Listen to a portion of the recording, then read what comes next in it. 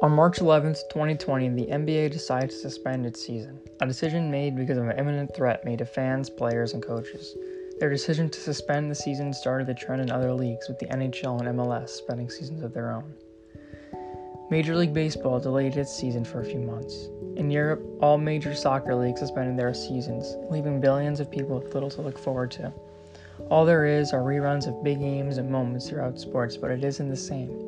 Dr. Fauci said he believes the only way sports will carry on this year will be without fans in the stands. Major League Baseball have thought about putting all 30 teams in Arizona, and they would play a shortened season there without fans in attendance. That is one of many solutions to this pandemic. There's doubt among hockey players that a season will ever even be picked up. Drew Doughty, a Stanley Cup winner and defenseman from the Los Angeles Kings, expressed his doubt earlier this week. MLS has said a full season is highly unlikely, and the NBA have thought about a vote to crown this year's champion. The NFL draft will be online, as they hope for a season with fans in this fall. Major League Baseball and the NBA are both trying their best to keep their fans tuned in with respective online video game leagues. The NBA 2K tournament is on ESPN2, while the MLB The Show Players League is being streamed on multiple digital platforms. It would be a shame to miss out on a Giannis LeBron NBA final, the most exciting playoffs in all of sports in hockey, or to see Garrett Cole's first season in pinstripes. Would it even be worth it to watch Yankee baseball with no fans in attendance, with no roll calls, appreciation, or jeering? Fans make sports enjoyable. The Islander fans play such a crucial role in their success. A tiny barn of blue and orange screaming at the top of their lungs for their team gives them such an edge.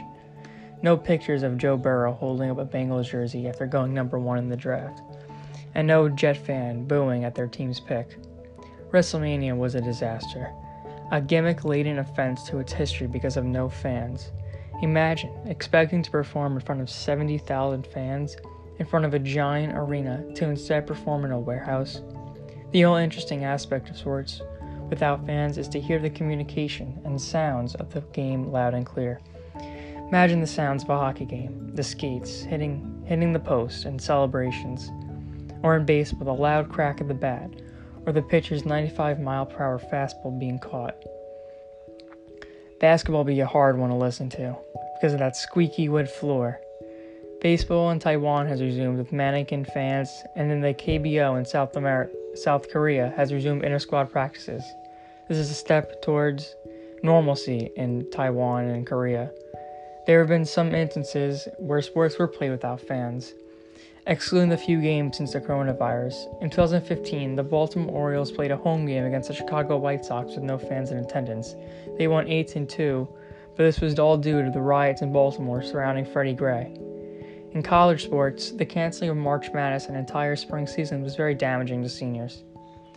While there is eligibility being offered for next year's spring season, there is no guarantee for them to come back and play again. The thought of playing a sport your whole life and knowing your final season is ahead of you is one thing, but when that final season is cut short, it is totally heartbreaking. The same goes for high school seniors. Representing your school is different compared to an outside league. You play for a school, the teachers, the community, and the students, your friends. And as everyone sits home away from school, they are the most affected. Senior night and going out there to win a county or state title is being put off, possibly for good. As a junior, I was looking forward to my first season on the varsity baseball team. After working hard and waking up at 5 a.m.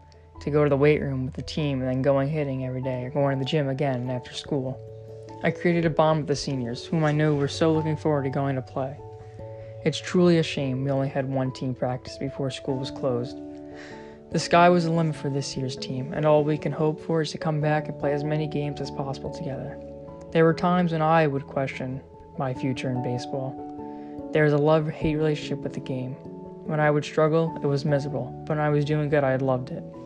Since COVID-19 took baseball and sports away from me, I realized how much I love playing the game. I can't fathom a world without baseball. I miss the good times, and now I do miss the bad times. The whole pandemic goes beyond sports, though. We as humans crave normalcy. Sports, school, and contact are what's normal to us, and now that they've been taken away, we all feel lost. Sports will come back, school will come back, and we will be a closer society, a more loving and a more health-conscious community that will now not take normalcy for granted. Who knows when sports return, but when they do, all of America and all of the world will have a rebounding response and appreciation for sports and their unifying competition. My name is Thomas Creasy, and thank you for listening.